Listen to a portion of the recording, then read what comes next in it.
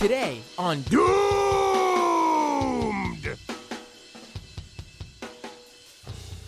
What a week it has been. And I mean, on this episode of Doom with Matt Binder, we could have talked about a slew of different topics. And I'm sure we'll touch upon a few of them towards the end of the show or in the second half of the show. But right up front, we have to talk about what I think is, without a doubt, the biggest news of the week. And that is Tucker Carlson's sudden departure from Fox News. This is just, I don't even know what to say about it. Which is why I brought on an expert to discuss it, who can maybe help me figure out what to say about it. Let me bring him up on the feed here so you can see us both on the YouTube and Twitch live stream. Joining me now is Angelo Carusone, President and CEO of Media Matters for America. Angelo, thank you so much for joining me on this show once again. Thanks for having me. Now, well, there's a few things I want to talk with you about concerning Tucker Carlson and what's been going on at Fox News recently. A little bit about the Dominion lawsuit and how that probably or could have weighed in here somehow.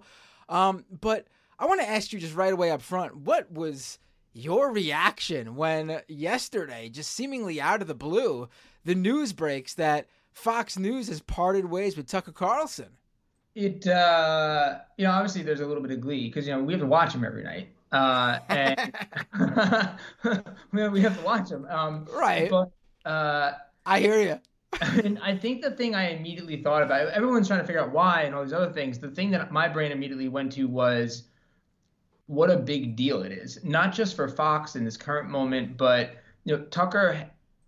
The best way to think about Tucker Carlson is he is pretty much the way Rush Limbaugh was right at the end of the 90s, early 2000s, which is at that point, Rush Limbaugh was at his peak influence and power. And he was he was really just getting into place. And when Rush Limbaugh died, and it's crazy to think about, but in 2022, that was the first time in a quarter century where Rush Limbaugh was not the single largest get out the vote operation during an election. I think we have to realize what a big deal it was when Rush Limbaugh died for our politics, for our culture, for right-wing media.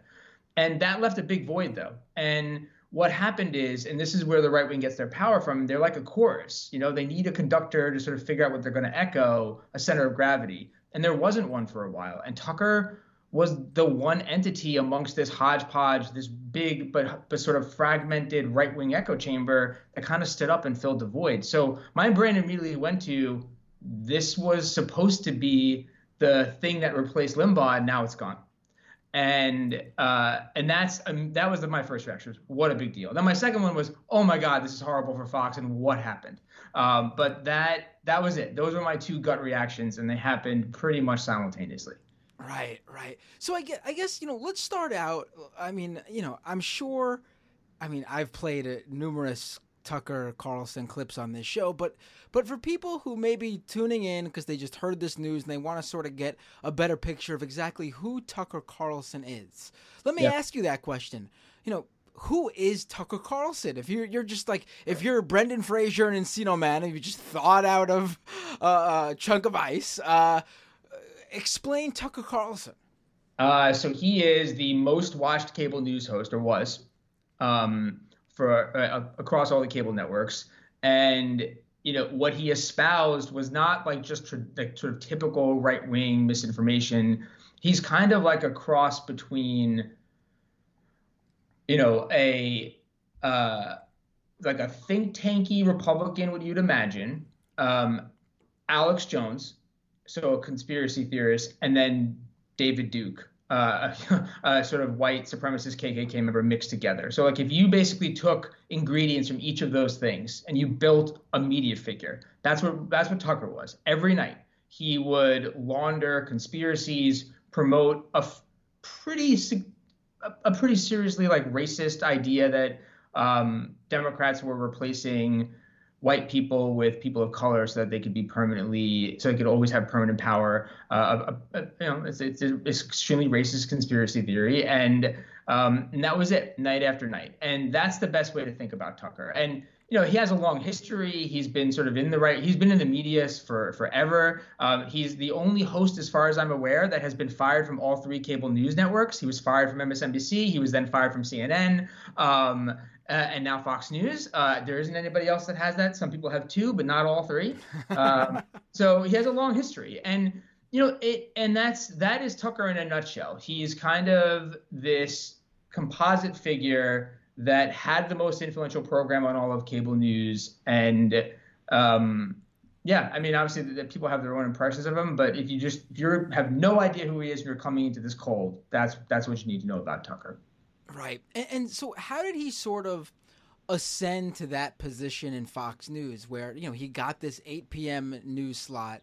I think a lot of people, when they thought of, like, I don't know, the prime time hours of Fox, it was like Bill O'Reilly and Sean Hannity. Yeah. And you would assume that if Bill O'Reilly, who was the face of Fox News, when he was to leave, you would have thought, oh, I guess Sean Hannity will now become that face. But that's not what happened. No, that's not. I mean, so basically what happened is Tucker, after he left CNN, this is like the early Obama years, he didn't have a job for a while. And then he launched this publication called The Daily Caller, which is sort of this right-wing online outlet. And he was doing that. And in addition to doing that, and this is how I think he ended up becoming the face of Fox, is he spent a lot of time doing interviews with sort of like emerging media figures. One of them is this guy, Bubba the Love Sponge. And like there's sort of a cross between like traditional politics, but also more just like shock jockey type radio. But he spent a lot of time there saying really racist stuff. Like it wasn't just that's where he talked about Iraqis as primitive monkeys, which is what he described them as. He defended child brides. He said it was totally acceptable to have sex with a young woman under the age of 18 or 16, even as long as you make a lifetime commitment to her in the form of marriage. There's a lot of other horrible stuff that he said then.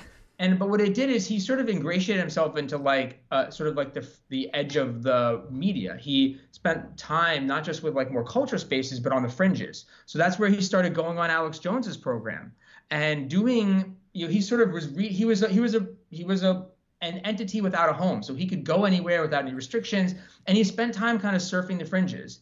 And so then he joined Fox in like the 15, 16, around then, maybe a little before then. And he was actually like a sub. He was a weekend host on Fox and Friends, and he hated his job.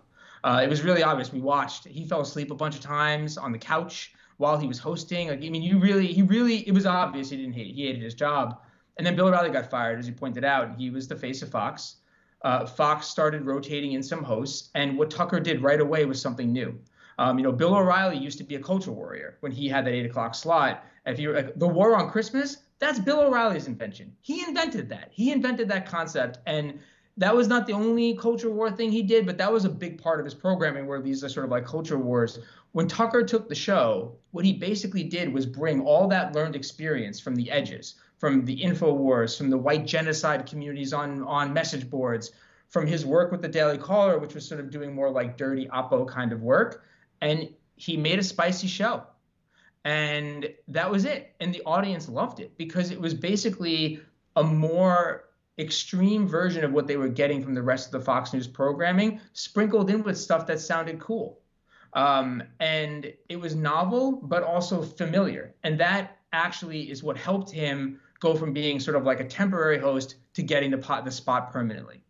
Right. No, that might be the best explanation of how that void Tucker filled at Fox, while also providing something to the audience that they were sort of, I guess, longing for, but never quite knew exactly what it is that they wanted. And then all of a sudden, there it is.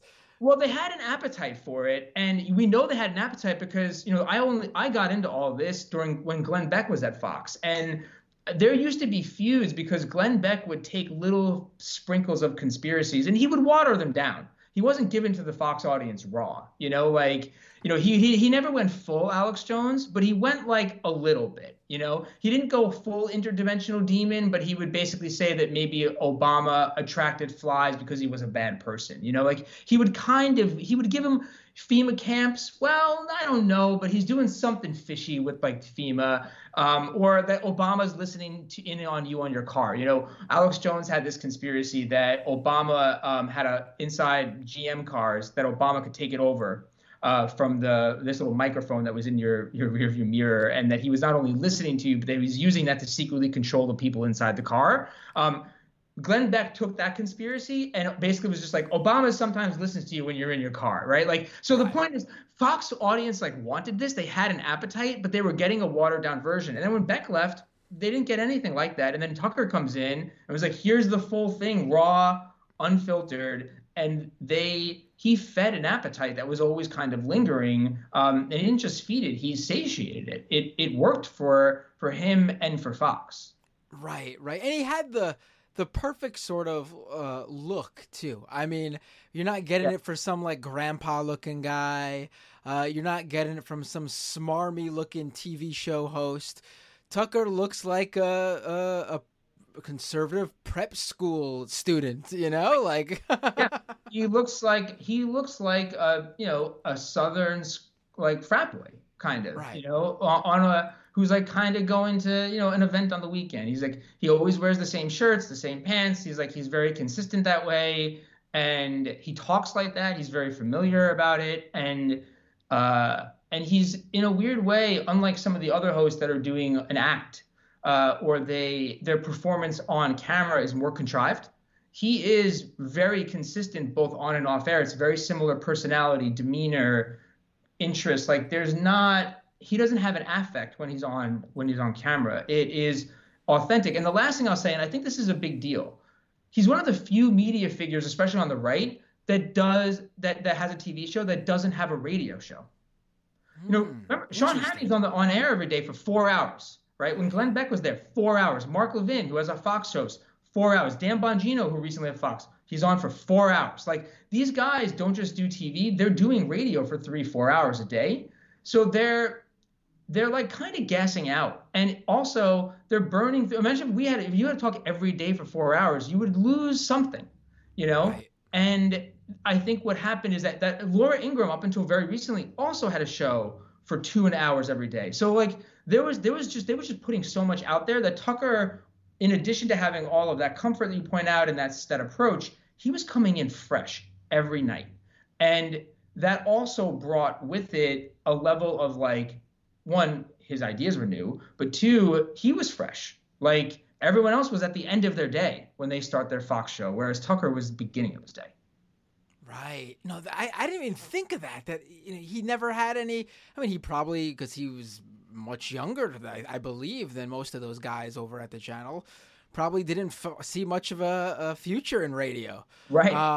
Yeah. And to even take that point further, when you think about how the future of Fox was being built around him, like they have this digital channel called Fox Nation that you have to subscribe to separately. Yep. And Tucker Carlson recently, when I say recently, I think in the past like year or two, he rolled out a secondary show, which is like a long form interview with one guest for like an hour or so. And then on top of that, they would have like these weird Tucker Carlson specials too, like sort of building this whole future Fox News streaming network around Tucker. Yeah, they and it gets back to that point about his like the audience really liking him and having a special bond. He's not just like a show that people watched. Fox really needs to convert their viewers to Fox Nation subscribers, because that's like where everything is going, and they need to future-proof. All their competitors have their own streaming services now, so like they actually do need to sort of build that market up. They tried everything, and the only personality at Fox that was successful at converting viewers to Fox Nation subscribers was Tucker Carlson. And so to your point, once they realized that, he started doing these interviews, and then these documentaries. And some of them were really ridiculous, like the one that was about how like feminism has weakened all male like sexual prowess, and that he spent a few days on Alex Jones's farm with a bunch of men who had developed these like special devices to tan your testicles. And he did a whole documentary based on this idea that the best way to like inoculate yourself from the harms of feminism was to buy these special testicle tanning devices that this group of people that he spent a few days with were doing. That was a documentary. People paid to watch that. Like that was like a splash. And then he did more disturbing ones, like Patriot Purge, where he said that the FBI and Nancy Pelosi were actually the ones that perpetuated the attack on the Capitol on January 6th as a false flag to then crack down on Trump supporters. But the point is that he was really important for Fox, even when the audience backlash against Fox in the wake of them calling the election in 2020. There are these emails from Suzanne Scott, who's their CEO, where she's basically saying, okay, here's our damage control plan. We'll put Tucker on TV during the day. We'll just start showing our audience Tucker clips as a sign to them that we're with them, that we hear their concerns, and that we're working on adapting it. And even during that time period, Tucker started showing up daytime to do interviews. And it was part of because it was almost like they, as a shield, they put him out there, and immediately the audience was like, okay, we're mad at Fox, but I like Tucker. I trust what Tucker does. And so if they're putting him out, then it means something safe. And you said something earlier, and I'll wrap on that by saying you mentioned that he was the face of Fox. And right around this time period is when Fox News' PR team started actually putting out this idea, describing him that way, so that, they weren't doing that for us. They were doing that for the Fox audience that was really mad at them over the way that their election coverage went. But they were trying to signal to them that he's not just another personality here. He is he's the figure that Fox News will increasingly reflect going forward. So you should stick with us. Right. And before we move into the election coverage and the Dominion lawsuit and how that factors in here, I just want to say, like, if you thought that selling someone testicle tanning was like snake oil salesman shit, then I don't know what to call someone who sells you a documentary on testicle tanning. Right?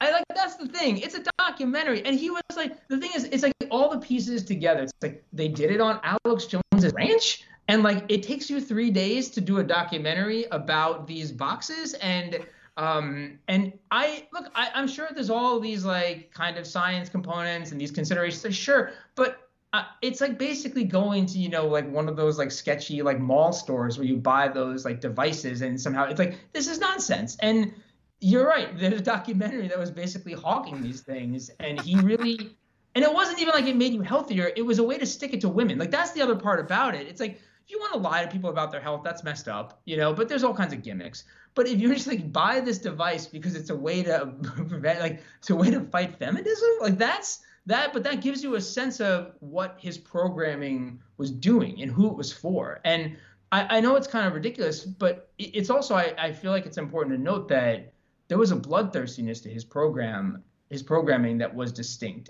and it started getting increasingly bloodthirsty. And when there was the Club Q shooting in Colorado, Tucker's response to it wasn't thoughts and prayers or even ignore it. His headline and the frame of his show the next night was, "This is what you get for sexualizing children." I remember that. Yes, I mean, people really. I mean, I'm sure people have this sort of feeling of just like, from hearing about Tucker Carlson over the years, that like they just know that he has this sort of bad stuff out there, tons of horrible segments. I mean, his history at the Daily Caller too. I remember back in like before Tucker Carlson was really anybody and he was at the Daily Caller, there were those emails that leaked from like him and his brother or something like that, where they were calling like women like the C word or something. I can't remember exactly what it was, but they were crazy misogynist. Oh, yeah, big time. And he did that again during the Dominion stuff when he was referring to people like Sidney Powell, who was that sort of Trump-aligned lawyer that was trying to push these theories. And he's an absolute misogynist. And he does a lot of culture programming. There's a Barstool there's a Barstool podcast that it was just played, I guess like 2 weeks ago.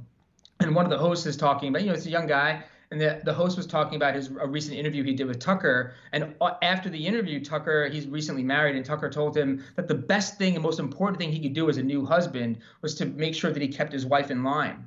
and didn't let her get too much control over his life, and to have and because that's their natural state. And if he wanted to have not just a happy marriage, but if he wanted to stay a man beyond like the first couple years of marriage, it was important for him to take those lessons. And the Barstool host was even like, this was like, what? Like, who do you mean control my wife? I just like, what is that even? And that's not exactly like the, that is a much more like bro-y kind of environment. But even they were just like, what is he saying to me? Unsolicited, like misogynistic screeds, from Tucker Carlson. But it is very much gets back to what I was saying before, that his on-air personalities were really different than, say, his on-air personality is the same as who he is. Whereas like Limbaugh, who is horrible and terrible, did have a different persona in person. Loved Elton John, would say horrible things, but like he had two lives. Even though his personal life was still kind of ugly and gross and terrible and racist, it was different. Whereas Tucker, it is through and through. And that, I think, is also what made him so destructive in some ways. Right. So let's get to actually you made me, when you were talking about the podcast, I was gonna first say, man, when you got Barstool going, whoa, wait a minute. And then second of all, it made me think of, just hours before we were talking, this news about Steven Crowder's divorce and the feud he's having with these right-wingers is coming out. And honestly, I don't really care about Steven Crowder's personal life, but the video he put out talking about it, what struck me in that video was how many times he brought up, and very purposefully, I'm assuming, because of the number of times he brought it up, that he didn't want to divorce his wife, but Texas let her leave him. As if it was like, if the law did not allow his wife to get a divorce, like if it was just a one-sided divorce and the state said no, it has to be both husband and wife who agree to divorce, he wouldn't have let her go, obviously. Very weird. Very weird. Totally. But I mean, look, I think there's a very large segment of the right-wing audience and right-wing media, right, where the misogyny is baked into so much of their messaging. And that goes all the way down to their positions on abortion. There's a large portion of them it's not a religious thing. It's a control of women thing. They see it as a men's rights issue, not just in the sense that they could be a potential father, but also that they just don't think women should have that type of autonomy. And so, yeah, that it is, when I sit in it every day, like I live in the fever swamps, and, that it's, when you point out that example, that actually, when you hear it independent of everything else, it sticks out so much more, but it just feels so much of like what they are and what they say every day. I mean, it is about the narrative that they tell their audience, and that in turn shapes their worldview. And it's partly what drew me to this work. It was the Beck, but it was this larger thing that these things ultimately have an effect on all of us because they are polluting a pretty large segment of the population with not just misinformation, but then a narrative, or worse, a permission structure. And that was one of the things that Tucker did a lot more than other hosts, is calls to action, these permission structures, that it's okay to not just have these ideas or have this animosity or feel this way about immigrants, for example, or women, but that he gave a permission structure to say it. He encouraged his audience to attack their workplaces or criticize them when they would talk about diversity. He was very repeatedly pointed out that certain immigrants, except for, not European immigrants, but he would repeatedly emphasize for his audience that like immigrants make America poorer and dirtier, and it's okay to say it. And so that was the part that I think is where you go from consuming passive information to then giving your audience something to then take away and act on, which then has even more consequences for us. And it was part of the thing that made him, I think, more pernicious than, say, other personalities that are just talking, is that he gave them a permission structure to then act on certain things. It's why he was such a Kyle Rittenhouse booster, for example, and why he really advocated the idea of this type of either vigilantism or taking those initiatives into your own hands. Right. So let's talk about the Dominion case. Now, again, something I've discussed on this show, but if someone's tuning in for the first time, just a quick summary of who Dominion is, why they were suing Fox, and how that ended up. Yeah. So Dominion is a voting machine company. They provide voting machines for a lot of counties and municipalities. And after the 2020 election was called, Fox News called the election, or part of the election for Trump, Arizona, Their audience started to backlash against them. A couple of days later, they followed and called the rest of the election. Trump and his people were pushing this idea that the election was stolen. But when you say the election was stolen, you have to give something more. And when we think about the big lie, which a lot of people refer to it as, or their big lie, the thing that often got overlooked at the time was that they were saying that the way the election was stolen was that these Dominion voting machines were used either by Biden or because of some conspiracy that Hugo Chavez had hatched decades earlier. But either way, it was switching votes from Republicans to Democrats. And that's the core of the claims. And Fox News went all in on this conspiracy theory that the election was stolen by way of these Dominion voting machines. And so it's really hard to separate out the idea that the election was stolen from the false claim that Dominion voting machines were switching votes. And so Dominion sued them. And they said, hey, you smeared us. And they talked about Dominion dozens of times. They repeated or emphasized the big lie during that 2-month time period 774 times. Dominion sent them like 3,000 emails over the course of that 2-month period and repeatedly emphasized them that the claims about Dominion were wrong. Fox News kept doing it anyway. And what's worse, as we found out in this lawsuit, is that not only did Fox News air these falsehoods about Dominion, but that their own hosts or their own staff knew that the things they were saying were false. They were calling them conspiracies. They were saying they were effing nuts. They were attacking the people that were pushing them. They were saying they didn't believe them. So they didn't just lie about Dominion and the election. What we discovered as a result of this lawsuit is that they were actually knew they were lying and they did it anyway. Right.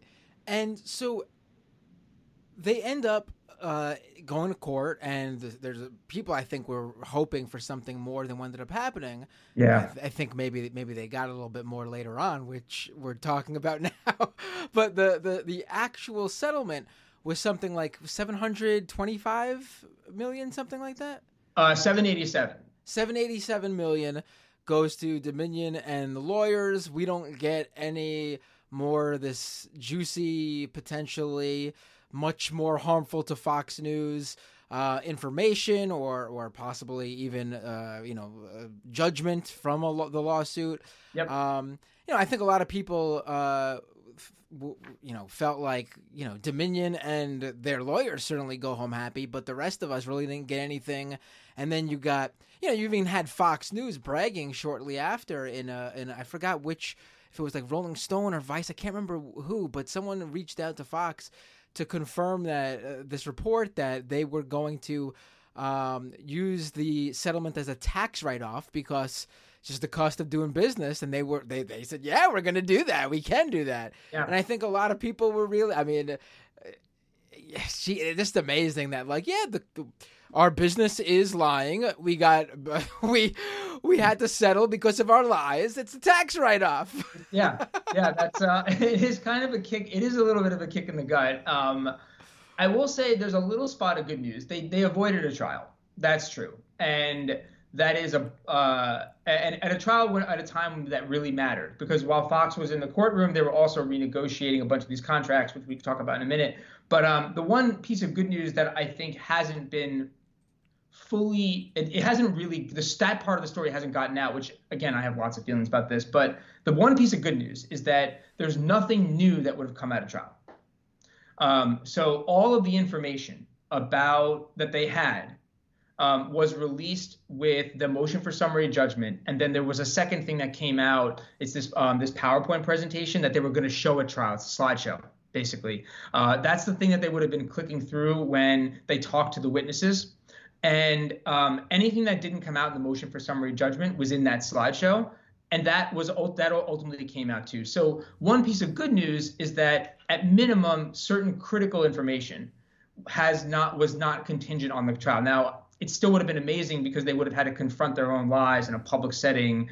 And I think that would have had a lot of significance for the public, for weakening Fox, for actually hitting Fox's audience. It's one thing when you see Tucker talking about how much he hates Trump in print, but when he has to talk about that on the stand, it's different. Like, think about that Alex Jones clip where, the lawyer really gets him and he's like, oh, this is your Barry Mason moment. It's like, it sticks. All that stuff was public too before that moment, but it was the Alex Jones trial that really helped reach a whole bunch of new people. And I think that would have been an effect from this. But it is a little bit of a bummer. I'm not sure they've, as you pointed out, have fully escaped all the consequences yet, but it is one consequence. And in order to go at something like Fox, they're going to need a lot of them in rapid succession. Otherwise, they'll just absorb it.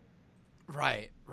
And I gotta say, like, I was one of those people who sort of was like, yeah, I mean, I understand the case was important and I was following it, but I just couldn't get excited about, like, some people were like, we're gonna see the end of Fox and everything. Yeah, I know. But I will say though that, you know, Matthew Gertz of Media Matters, he tweeted after Tucker was fired, lost his job, that, you know, this is why the Dominion case mattered, and I'm sure the people who were sort of poo-pooing it are looking at what they said. And I have to say, I was one of those people, and I have to say, I guess I did not sort of consider the fact that Rupert Murdoch is very old and likely going senile. He is very old, and I think, like, that matters because he is engaged in this. Like, you know, to your point about the senility, and this is like, it actually is a factor. Rupert Murdoch really was one of the things that ended up creating this last couple months for us. His deposition was really, really bad. He admitted during the deposition, he basically acknowledged that one of Fox's big defenses was not true. He said during his deposition, Fox up until that point had said, our hosts never actually endorsed the lies. They were just giving a platform. We're reporters. We were doing neutral reporting. And at one point during his deposition, he starts talking and he's like, yeah, of course my hosts were endorsing it. They were advocating these things. And there's like, no, as people are trying to stop him. And he just goes off about how, like, of course his hosts were actually advancing these things. And literally their entire defense, they spent months building at that point, in the course of a 3-minute exchange, disappeared. It just fell apart. And that changed a lot because he conceded an important part of what would have slowed down some of these judgments against them that I think helped escalate a settlement. And yeah, he would describe himself this way as an old toff, which I don't really understand the expression, but I think it just means kind of like I think it's an Australian expression or an English expression. I don't quite know what that means, but he said it about himself a couple times, and he's just an old guy. You know, he's in his 90s, and he's obviously not thinking clearly, or he just doesn't care. And I also think he's frustrated with his son, Lachlan, who is technically the one supposed to make the decisions, but has been very disconnected from the operations of Fox News. Right. This is where I should start playing the Succession theme song behind what we're saying, right? I know. Well, and the thing that I love about all of this is that there's actually a storyline in Succession where one of their TV hosts essentially does and says the things that Tucker says, and there's like a whole episode about how, like, of course they can't fire him, and it doesn't matter if he's promoting white nationalism because their audience loves it, and the backlash would be too intense, and I was just like, wow, even in Succession, like they tried the storyline and they decided not to fire Tucker, and yet here we are where Tucker gets abruptly let go. Right, and that's sort of the thing. Like, okay, so Rupert Murdoch messes up how the lawsuit possibly could have went for him, and then, like, it's happened, it's done. Fox News is intact. They take a little hit, but they're intact. They still got their strongest new talk show host, the guy who's making them all the money. Yep. And then out of the blue, Rupert Murdoch, I'm assuming it's his decision, decides it's time for Tucker Carlson to go. I should say, like, on last Friday, Tucker Carlson does his show. The last segment is him eating a pizza with his guest. I don't even know the context for that. I'm sure you could fill us in there. He tells viewers to catch his Fox Nation show on eating bugs or something. Yep. And he says, have a great weekend. I'll see you all Monday. Yeah. And then lo and behold, Monday comes around. The dude's packing his bags. He's out of Fox News. Doesn't even get a last show. No, and obviously it happened abruptly because he was planning to interview Vivek Ramaswamy, who's a GOP presidential candidate, Monday night.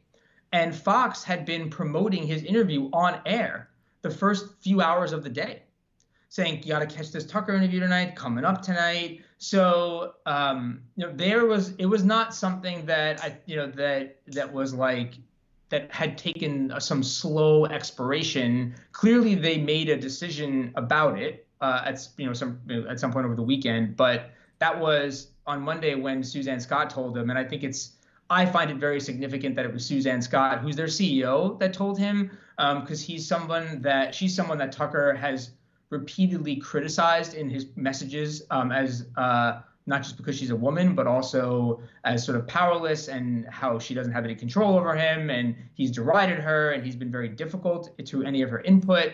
And it wasn't her decision. They would never be. Even when Roger Ailes was running the place, something like this would always be approved by the Murdochs. They were very engaged on the talent side. Always. It would never ever have been Roger Ailes by himself. So it certainly wasn't Suzanne Scott. But it felt to me like she wanted to tell him, just based off of their experiences. And I can't help but enjoy a little bit of that Schadenfreude, where it's like, oh, Tucker had to like deal with this like person who he's disrespected for many years. And I have very little sympathy for Suzanne Scott, but the idea that she did it herself is actually significant, because it does demonstrate, from my perspective, that there was a personal side to this, in addition to just the actual termination, that she wanted to be the messenger, and she wanted him to know that she was the messenger. Right. It seems a little bit like what's her name again? Lady Olean from Game of Thrones. I want Tucker to know it was me. She did. She wanted him to know. Like she wanted to do it all. Like she did it, and that's, it's very significant that she did that. Like that is not a thing typically that she would have done. And but I am sympathetic. I'm frustrated too. I will say that people should take a little bit of heart, because what the Dominion stuff gave us, though, was only a small like keyhole view into what Fox looks like. But what it has done is create additional lawsuits, which themselves will get discovery. So shareholders are suing Fox right now, and that's going to get access to material and documentation. And obviously there's this Abby Grossberg lawsuit, which is a former Tucker producer. I think like we'll see more information as these litigations start to unfold as well, and get more insight into Fox. And that in turn makes it harder for Fox to do the thing that really matters, which is walk into these rooms with these cable companies and strengthen their position for these renewals. And that's really what this is all about for them, is the money. Right. So what are to sort of, I guess, run it down for people, because I'm sure they're listening and they're hearing all these things, but they're a little bit confused as to why still the sudden firing of Tucker. Are we thinking it has to do with everything that came out in the Dominion case? Is it that lawsuit he's facing from that former producer? Is it how he treated people at Fox News, like you had just mentioned? Yeah, probably a combination of it all. But how much does the Dominion lawsuit play in? Because we knew about the lawsuit from his producer. I'm sure they knew how he acted to people behind the scenes. But this Dominion thing seems to be the one new piece to the puzzle.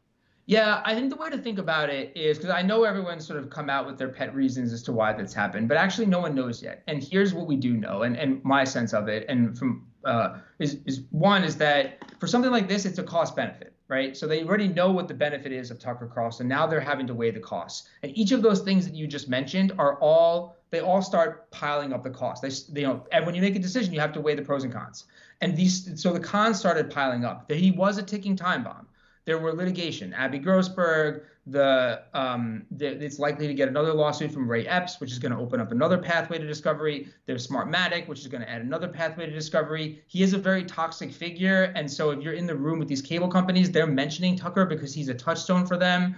He said a lot of bad stuff about the boss, and that's usually a pretty hard thing to deal with. And all that, they were forced to confront that. I mean, they literally had to go through his emails with lawyers and say, oh, these attacks on us, yeah, you just redact that. That's not relevant. He's just saying nasty things about us, but that's not relevant to Dominion. But they, of course, had to experience and read all these messages. So I think the cost benefit was affected. But here's what I would encourage everyone to think about is this.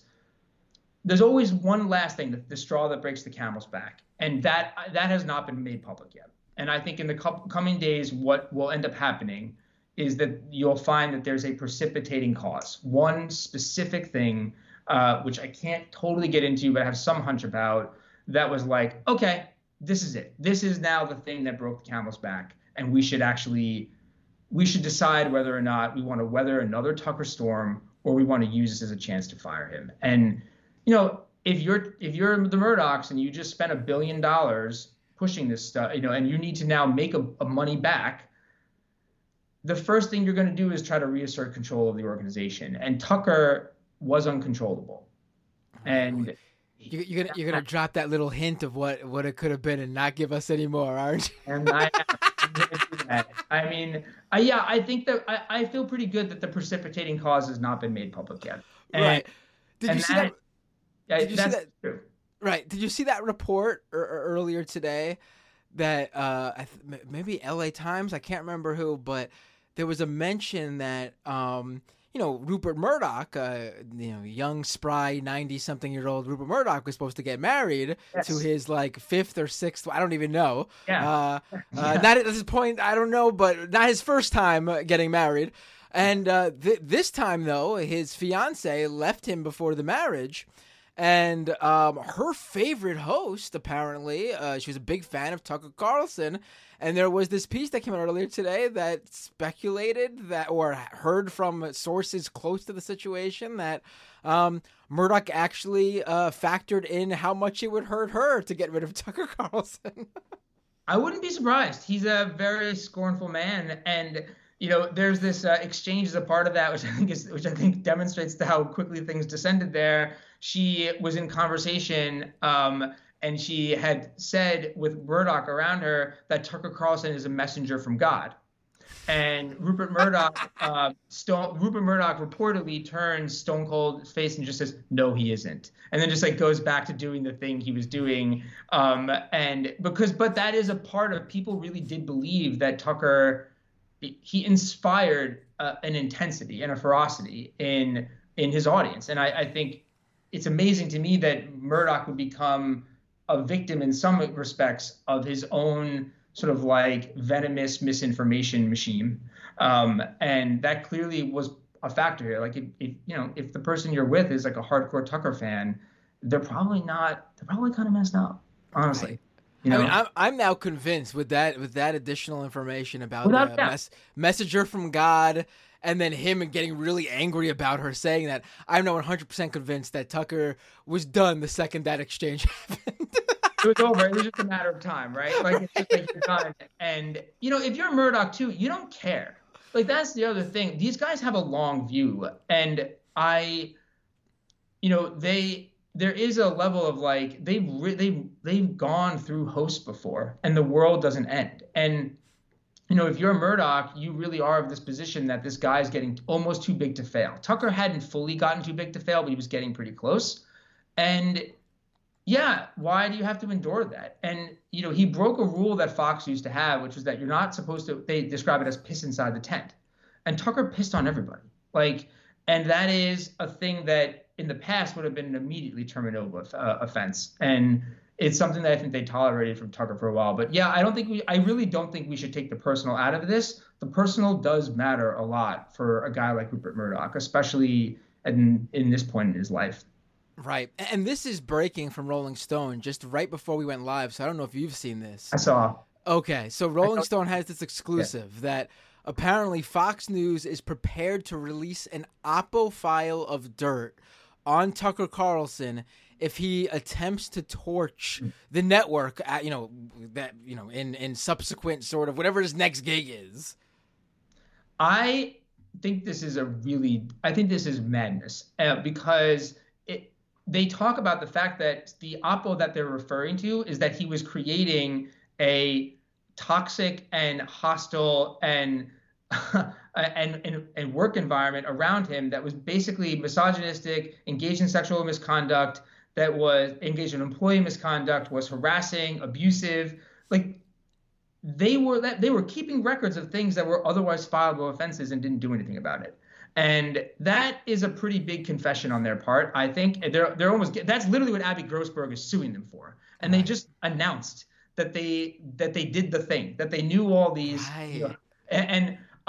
But I wouldn't be surprised. I mean, I think that what I do think is significant about that when I take that hat off is they know that Tucker is the only one one of the few entities that can actually hurt them. And the thing that is worth keeping in mind about Tucker is he's a very vengeful, spiteful guy. And he's really mad right now. And Right. so he has every incentive to squash Fox. And if he does, it could create a wound for Fox that they can't recover from. And so, honestly, they'll lose between 10 and 30% of their audience alone before Tucker scorches them. Like he really will it will hurt them in the short term in a very measurable way. And they know that. They knew when they fired him that they could very well lose at least 10% of their audience up to 30% simply because of the trust violation here. Wow. It's a big audience. I mean, yeah. If you lose 20% of your audience at that scale, that's a lot of viewers. And it's very hard once people really leave for them to come back. Right.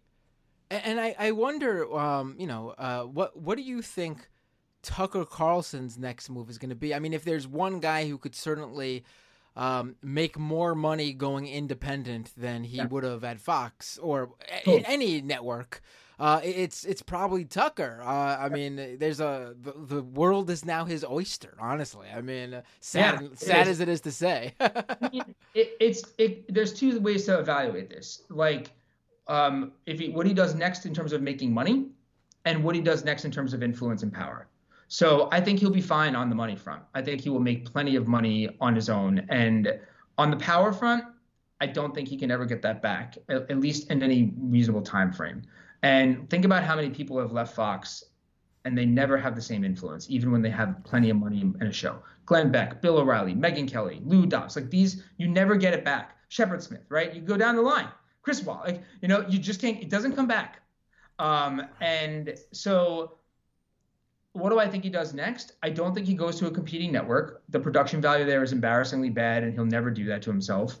And I don't think he wants to have Boss anymore. I think he goes to Rumble, which is that alternative. We should point out that when you say competing network, you're not talking about CNN or MSNBC. No. You're talking OAN and Newsmax. Yeah, exactly. That's right. Yeah, right. I just want to make that clear to people, right? Because that's his options, right? I mean, with CNN's new direction, I could see them thinking, maybe we should bring back Crossfire. Let's get a Tucker on the phone, I know. Look, I mean, and I think that's something we should all breathe a sigh of relief about with this Dominion stuff too, is that I think that without this litigation, the conversation we would be having right now is Rupert Murdoch just about to take control of CNN. Mm-hmm. Even as early as January, he was setting up the pieces. He was remerging his company. He started publicly talking about the fact that he has one more big deal left in him. He's never tried to buy a company and fail. He's always gone back a couple times, but he did it with the Wall Street Journal, for instance. It took him a couple times.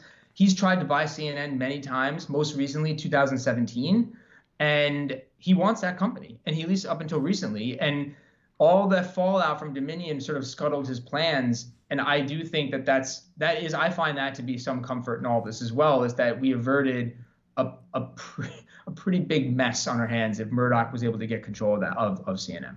Right. Do you think that now, for people who don't know, the Dominion lawsuit was just one of two major lawsuits they were facing, or in terms of election denial and blaming various systems. There's another election equipment company called Smartmatic that's suing Fox as well.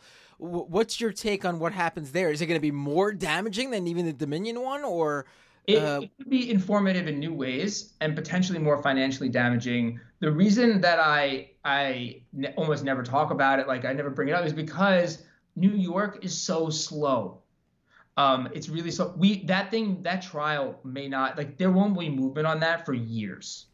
And so we could be on the other side of 2024 before we even start to talk about the next step in this process. And that's so far off for Fox that, in a way, if Fox is successful over the next few months at renegotiating their cable contracts, it almost doesn't matter to them, even if that's a big loss, because it secures their position.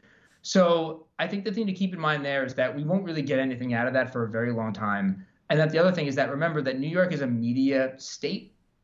And that means the law there is actually Very, very, very, very, very, very flexible. Many years ago, in a totally different life, I was actually sued. One of the early bloggers in New York sued when bloggers were like just the thing in my like younger years. Right. And easily won defending myself before I had any right to do it, because of New York's law is so reflexively protective, which is not to dismiss it, but it's like the timeline and how strict New York law is. I think people will be talking about so much other stuff between now and then because of the time frame. So I think it's significant. I think it's a factor, but I also know how slow New York is, and it's a ways away. Right. So I'll probably be hitting you up in like 2 years from now to talk about this. Like, wow, an update. We got an update. It's like, it's going to be really slow, everybody. It's going to be slow. So Smartmatic filed their lawsuit around the same time as Dominion, and it was only a couple months ago that the judge ruled that the lawsuit could even move forward.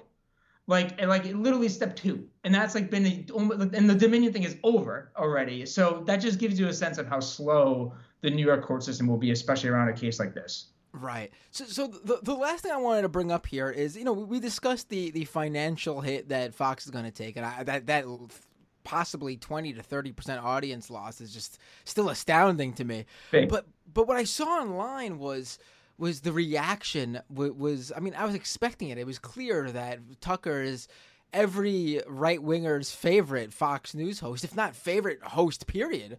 Yeah. You saw people screenshotting their cancellations of Fox Nation subscriptions. Yeah.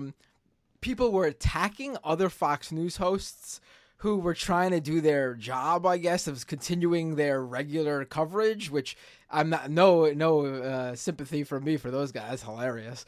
Brian Kilmeade got the lucky role of filling in for Tucker Carlson. He is really the ultimate patsy, huh? Like, if you need to ever hire a patsy, if you become a evil CEO of some whatever company and you need like the ultimate, hire Brian Kilmeade. He's your go-to fall guy. That's how I think of him, honestly. Right.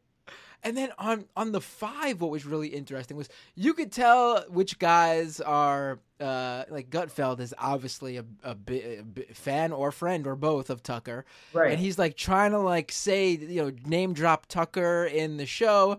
And you see like Judge Jeanine getting really, don't talk about it. No, let's move on. Next. Yeah. Yes. It's incredible to see like the dynamic there. And I saw some, literally there was a joke going around yesterday that when Tucker got fired by Fox News, people were going, oh, Fox News went woke, like as a joke. But then I saw literal conservatives saying, oh, look at Judge Jeanine's reaction on the 5 when Tucker Carlson's name is brought up. Clearly, the left is pulling the strings behind the scenes at Fox News now. It's like, no, they're not. I saw a couple right-wing media figures calling Fox News Bud Light, which is like the worst insult that you can have, at least in right-wing circles currently. And it's similar to the Go Woke thing. Most of the right-wing radio programs have criticized Fox, that aren't tied to Fox. And, and it ties back to Tucker not being a radio host. Think about it. If you're a big player, 1 million, 2 million audience members, you have a good show, Tucker mattered for you in 2 ways. One, he wasn't a competitor. He wasn't competing for ears for podcasts, for radio. And 2, he would occasionally take your ideas, your content, and bring you onto his show, which would elevate your stature within the larger Republican infrastructure, which would give you more influence. And so they liked him because he laundered their ideas. I saw a bunch of extremists today lamenting the idea that now there's no one in the mainstream that will talk about their stuff. And they were mostly referring to like Great Replacement Theory, some of the anti-immigration screeds that he pushes. And that's what they're upset about, is that and they don't even see anybody on Fox willing to do that. So and same in conspiracy circles. That was the Alex Jones takeaway, was that the left was in charge, and also that that Tucker, that they won't get their stuff on Tucker's program anymore. And then my favorite part of the day, which was the Glenn Beck, Megyn Kelly, and Bill O'Reilly all talking about it over the course of like 2 hours. They each did interviews with each other. These are all people that have left Fox, some under various different circumstances, all basically complaining that the kids hate Fox and they're trying to destroy it. And Glenn Beck had a conspiracy theory that this was all about the cable carriage fees. Bill O'Reilly sort of chastised everybody in charge and sort of alluded to the idea that perhaps Murdoch was getting too old to like really keep a tight grip. And but yeah, this sort of like fallen Fox figures all kind of sort of weighing into. No one has been positive about it. That I think is to me the big takeaway. Right, and that's a great point you made just there that I didn't even think of. That Tucker really did give those sort of upcoming online influencer type right-wing personalities that spotlight for the first time. I mean, just off the top of my head, in just the past couple of months, I mean, Higher Right chick of Libs of TikTok, we wouldn't even know who she was right. Name-wise and what she looks like if it wasn't for, well, the name-wise we knew from other reporting, but I mean, we wouldn't have known what she looked like and put her actual self, a non-anonymous self, out there as a new, growing figure on the right if it wasn't for Tucker's interview with her. That's right. And Viktor Orban, the head of Hungary, who's not an up-and-coming figure, but same thing, he was someone that Tucker basically introduced to the Republicans and to the right wing as someone that is a model conservative. This guy's an authoritarian, and yet Tucker was the one that really got the rest of the right wing to sort of embrace him as an example. But so there's a ton of that, and I think that's the part. There's all kinds of conspiracies that he pushes. The bug eating thing, that's a conspiracy. There's a whole big thing that he did with South Africans where he, was reporting that the South African government was exterminating white farmers so that they could steal their land from their families and give them to black people. It was all based off like these like South African conspiracies. And he did like 2 days on that, really getting everybody worked up because he was suggesting that Joe Biden was planning to do the same thing here. But, that is it. That was a part of his program. There's this whole constellation of figures, and the thing it's for the person. You can make a career off of that. One really good Tucker hit could change your life if you're in that category on the right, because it gives you exposure, and then you can capitalize on that exposure for subscribers, for donations, for a whole new profile that you then are able to leverage for, beyond beyond that one appearance. He was in many ways like a kingmaker in that sense. Right. So we got Tucker most likely starting his own independent venture, maybe signing a deal with Rumble. We got right. I mean, they've been really. It's amazing to watch. Finally, a right wing platform sort of get it right for them, I should say. Truth Social, Parler, Getter, all these attempts have been utter failures, and Rumble is like the shining star. I know. No, they did it. They managed to find something that actually is a successful model, and it's a little unsettling. Right. I'm sure we'll be talking more about Rumble too in the near future. And so we got Fox News is going to lose a percentage of their audience. Who do you think to end on this? Who do you think they go to be their new face and take that main 8 p.m. prime time slot? My opinion, I don't know if he's ready for it, but he's the guy that most reminds me of a Tucker Carlson type, although he certainly doesn't have that talent. Jesse Waters. Right. And there's like Clay Travis. He could potentially move in there, which is sort of like a sports guy. I think that what's demonstrated is and what I'm looking for is I don't think they have a clear answer yet. I will be very worried, though, if they start to move in somebody that is tied into Christian nationalism, which I think if you're Fox right now and you're thinking about how do I not just shore up an audience, but expand it, that's the area where they have the most growth. And Fox bringing on board a Christian nationalist would be pretty scary to me. And that's one area. I don't think they have a ready-made host to slide into that spot. And I think this rotating thing that they do is going to be like this for quite a while. There's a guy on the weekend, this Steve guy, whose name I'm totally blanking on. He's English. And I think that he will end up having a round on there. And he's been a guest host for Tucker a bunch of time, and he's been pretty successful in that time slot. It's just they're going to have a really tough time filling it because Tucker was doing something that was distinct, and in that he was able to connect different parts of an otherwise sort of factionalized right-wing ecosystem. Not many people can do Alex Jones, standard Republican flair, and white nationalism in the same 40-minute period. You know, it's a hard thing to kind of weave together, and Tucker did that. And it is going to be a real big challenge for them to find someone to fill that spot. But that's my sense. I think it's going to rotate much longer than is expected, and most likely the talent will end up being somebody entirely new. Right. Now that you bring up the possibility of a Christian nationalist getting that position, I'm fully expecting Fox News and Rupert Murdoch being so out of touch and not knowing who this person is. I could totally picture Fox News presents Nick Fuentes tonight. 8 p.m. I know. No, I know. Seriously, like it's like I think that they'll do like I know for sure they're going to let Ainsley Earhardt take a turn in the chair. I don't know if she'll perform in the same way. I think Steve Hilton is probably the dark horse candidate. He's the guy I was referring to before on the weekends. He is as close to like the Tucker sort of model, and because he has an English accent, everybody thinks he's not as terrifying. And that's just like a thing that is an advantage for him. So that would be my sense, is that it's gonna be a lot longer than they expect. And I think if you're a figure right now, you don't want to be in the hot seat because you don't want to get that blowback. I also think they're going to give Laura Ingraham a shot. She possibly could, I guess, fill it in, especially if they want to keep those people who love Tucker. They might be most susceptible to giving her the shot because they probably liked her as their second fave. If they had to. And you should discount Maria Bartiromo, by the way. She is somebody that does a lot of similar programming, and she's really built up a profile for herself on the network. And I know that she's a controversial figure right now, and it's possible that they fire her. I'd be very surprised if they did. But she's someone that I think they will try to move into that time slot.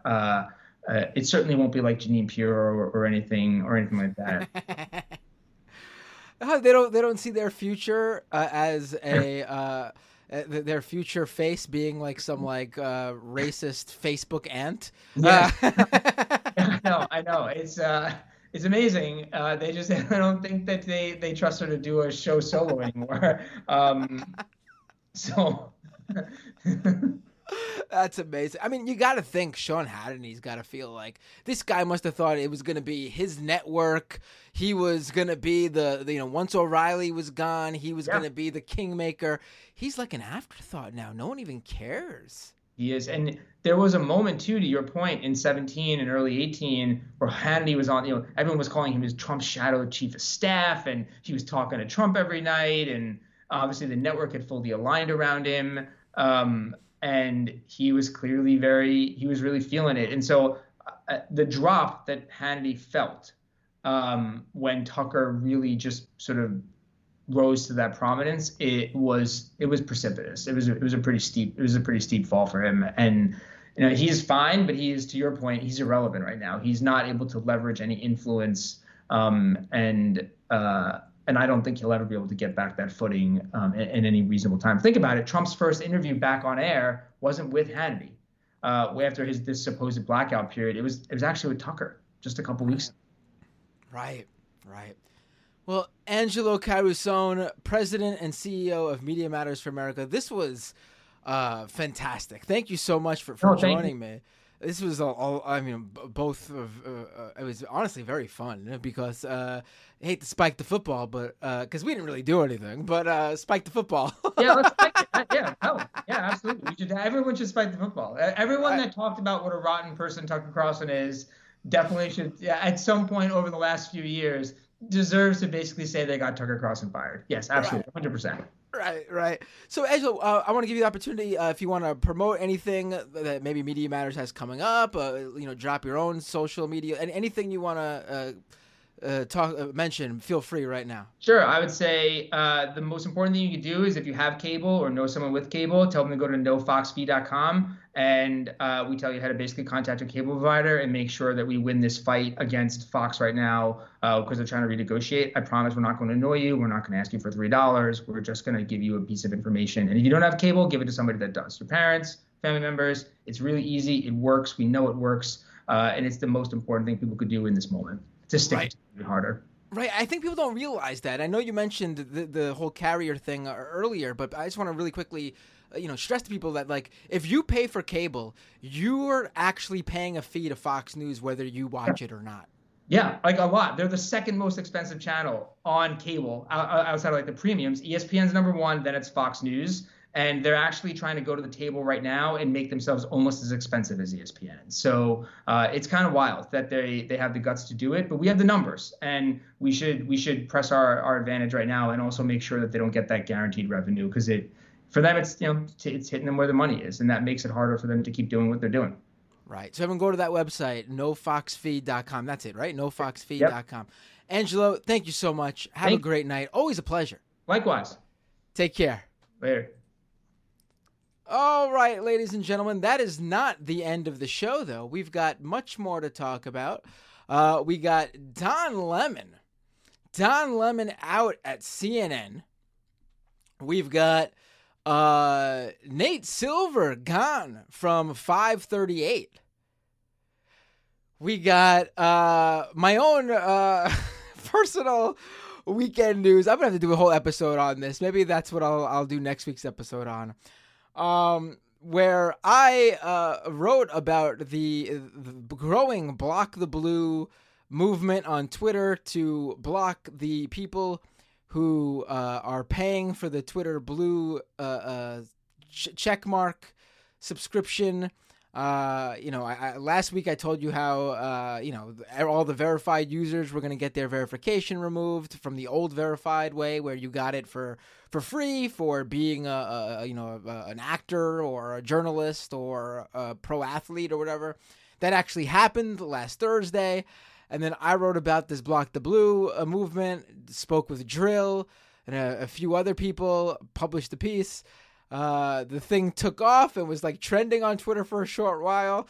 And then on Saturday, to own me and Drill and a few other people, Elon Musk gave us the Twitter Blue check mark. Specifically gave it to us for free and is like stuck it on our profile. It's like now has actually subscribed me to a Twitter Blue plan. Not I don't want to think he's charging me. I'm just like stuck with a non-cancelable but free Twitter Blue plan on my profile. And then because of that, he decided to give the Twitter Blue plan to every celebrity account with over 1 million followers, whether they wanted it or not too, which caused all these celebrities to wake up like Monday morning and be like, why do I got the blue check? I didn't subscribe to Twitter Blue. I don't want this. It's very funny. I enjoy it. I did have to say that, I didn't think he had it in him, but Elon Musk finally did his first funny thing. And that was definitely giving at least Drill and I the check mark. That was the first funny thing, probably the only funny thing too. We'll see, but maybe he's got a second funny thing left in him. We'll have to see. All right, folks, let's go to the second half of the show. If you're watching the live stream, nothing changes for you. And if you are a Patreon subscriber, nothing changes for you either. And before we go to that second half of the show, let me thank those new Patreon subscribers who joined since the last show. Let me just check what date that last show was so I could see where the Patreon cutoff was. All right, here we go. Patreon.com/Matt Binder to support this show if you'd like. If you can't afford to do so, you got other things to spend money on, that's totally fine. This is just a call for people who, thinking about subscribing, I've been thinking about subscribing to some other creator, but potentially might subscribe to me. This is my call for you to, hey, let's do this. Let's grow this show. Go to patreon.com/MattBinder and become a Patreon subscriber. And let me thank Wanda V, Blex Actually, Ink Sunday, Sarah A, Chris M, Timbuk2, DM, and Lauren H. Thank you all for becoming subscribers over this past week. I think that whole thing that happened over the weekend gave me a little subscriber bump with the whole Twitter thing. So thank you all for becoming a subscriber. As always, you can subscribe to the YouTube channel for free. That's youtube.com/MattBinder. If you want to drop a super chat, I read all the super chats during the second half of the show. It's like a one-time little drop of money, just a one-time payment. I read your comment, and you can thank me for a good episode if you don't want to subscribe, because I get it if you hate subscriptions. You can do the same over at twitch.tv/MattBinder. You could follow the channel for free. You could drop a subscription. If you're an Amazon Prime subscriber, if you connect your Amazon Prime account to your Twitch account, you actually get a free Twitch Prime subscription every month. That's a free paid Twitch subscription. That's one paid Twitch subscription to your favorite subscriber each month. It basically gives them some money that doesn't cost you any more than you're already paying Amazon for Twitch Prime. In fact, you force Amazon to share your money with your favorite Twitch creator. So do that over at twitch.tv/MattBinder. I'm on Twitter at MattBinder. Yeah, let's go to that second half of the show. You'll be able to call in via Skype. Just call in Doomed Live. It's just one word, Doomed Live, exactly how those words are usually spelt, but just no space in between. I think on Skype it actually comes up with an _1 at the end, but if you just type in Doomed Live, it'll come up. Again, live stream, Patreon. If you're watching live or you subscribe to Patreon, you're not going anywhere if you don't want to. This is just where I say goodbye to the freebie podcast listeners. And by the way, you can catch all the links to the podcast version of the show at doomedcast.com. And if you're listening to the show on Apple Podcast or Spotify or Google Play or wherever you listen to podcasts, be sure to leave a written review or a star review if you haven't already to help push this show up the podcast rankings. And this is also where I say I will see you podcast listeners all next time on Doomed.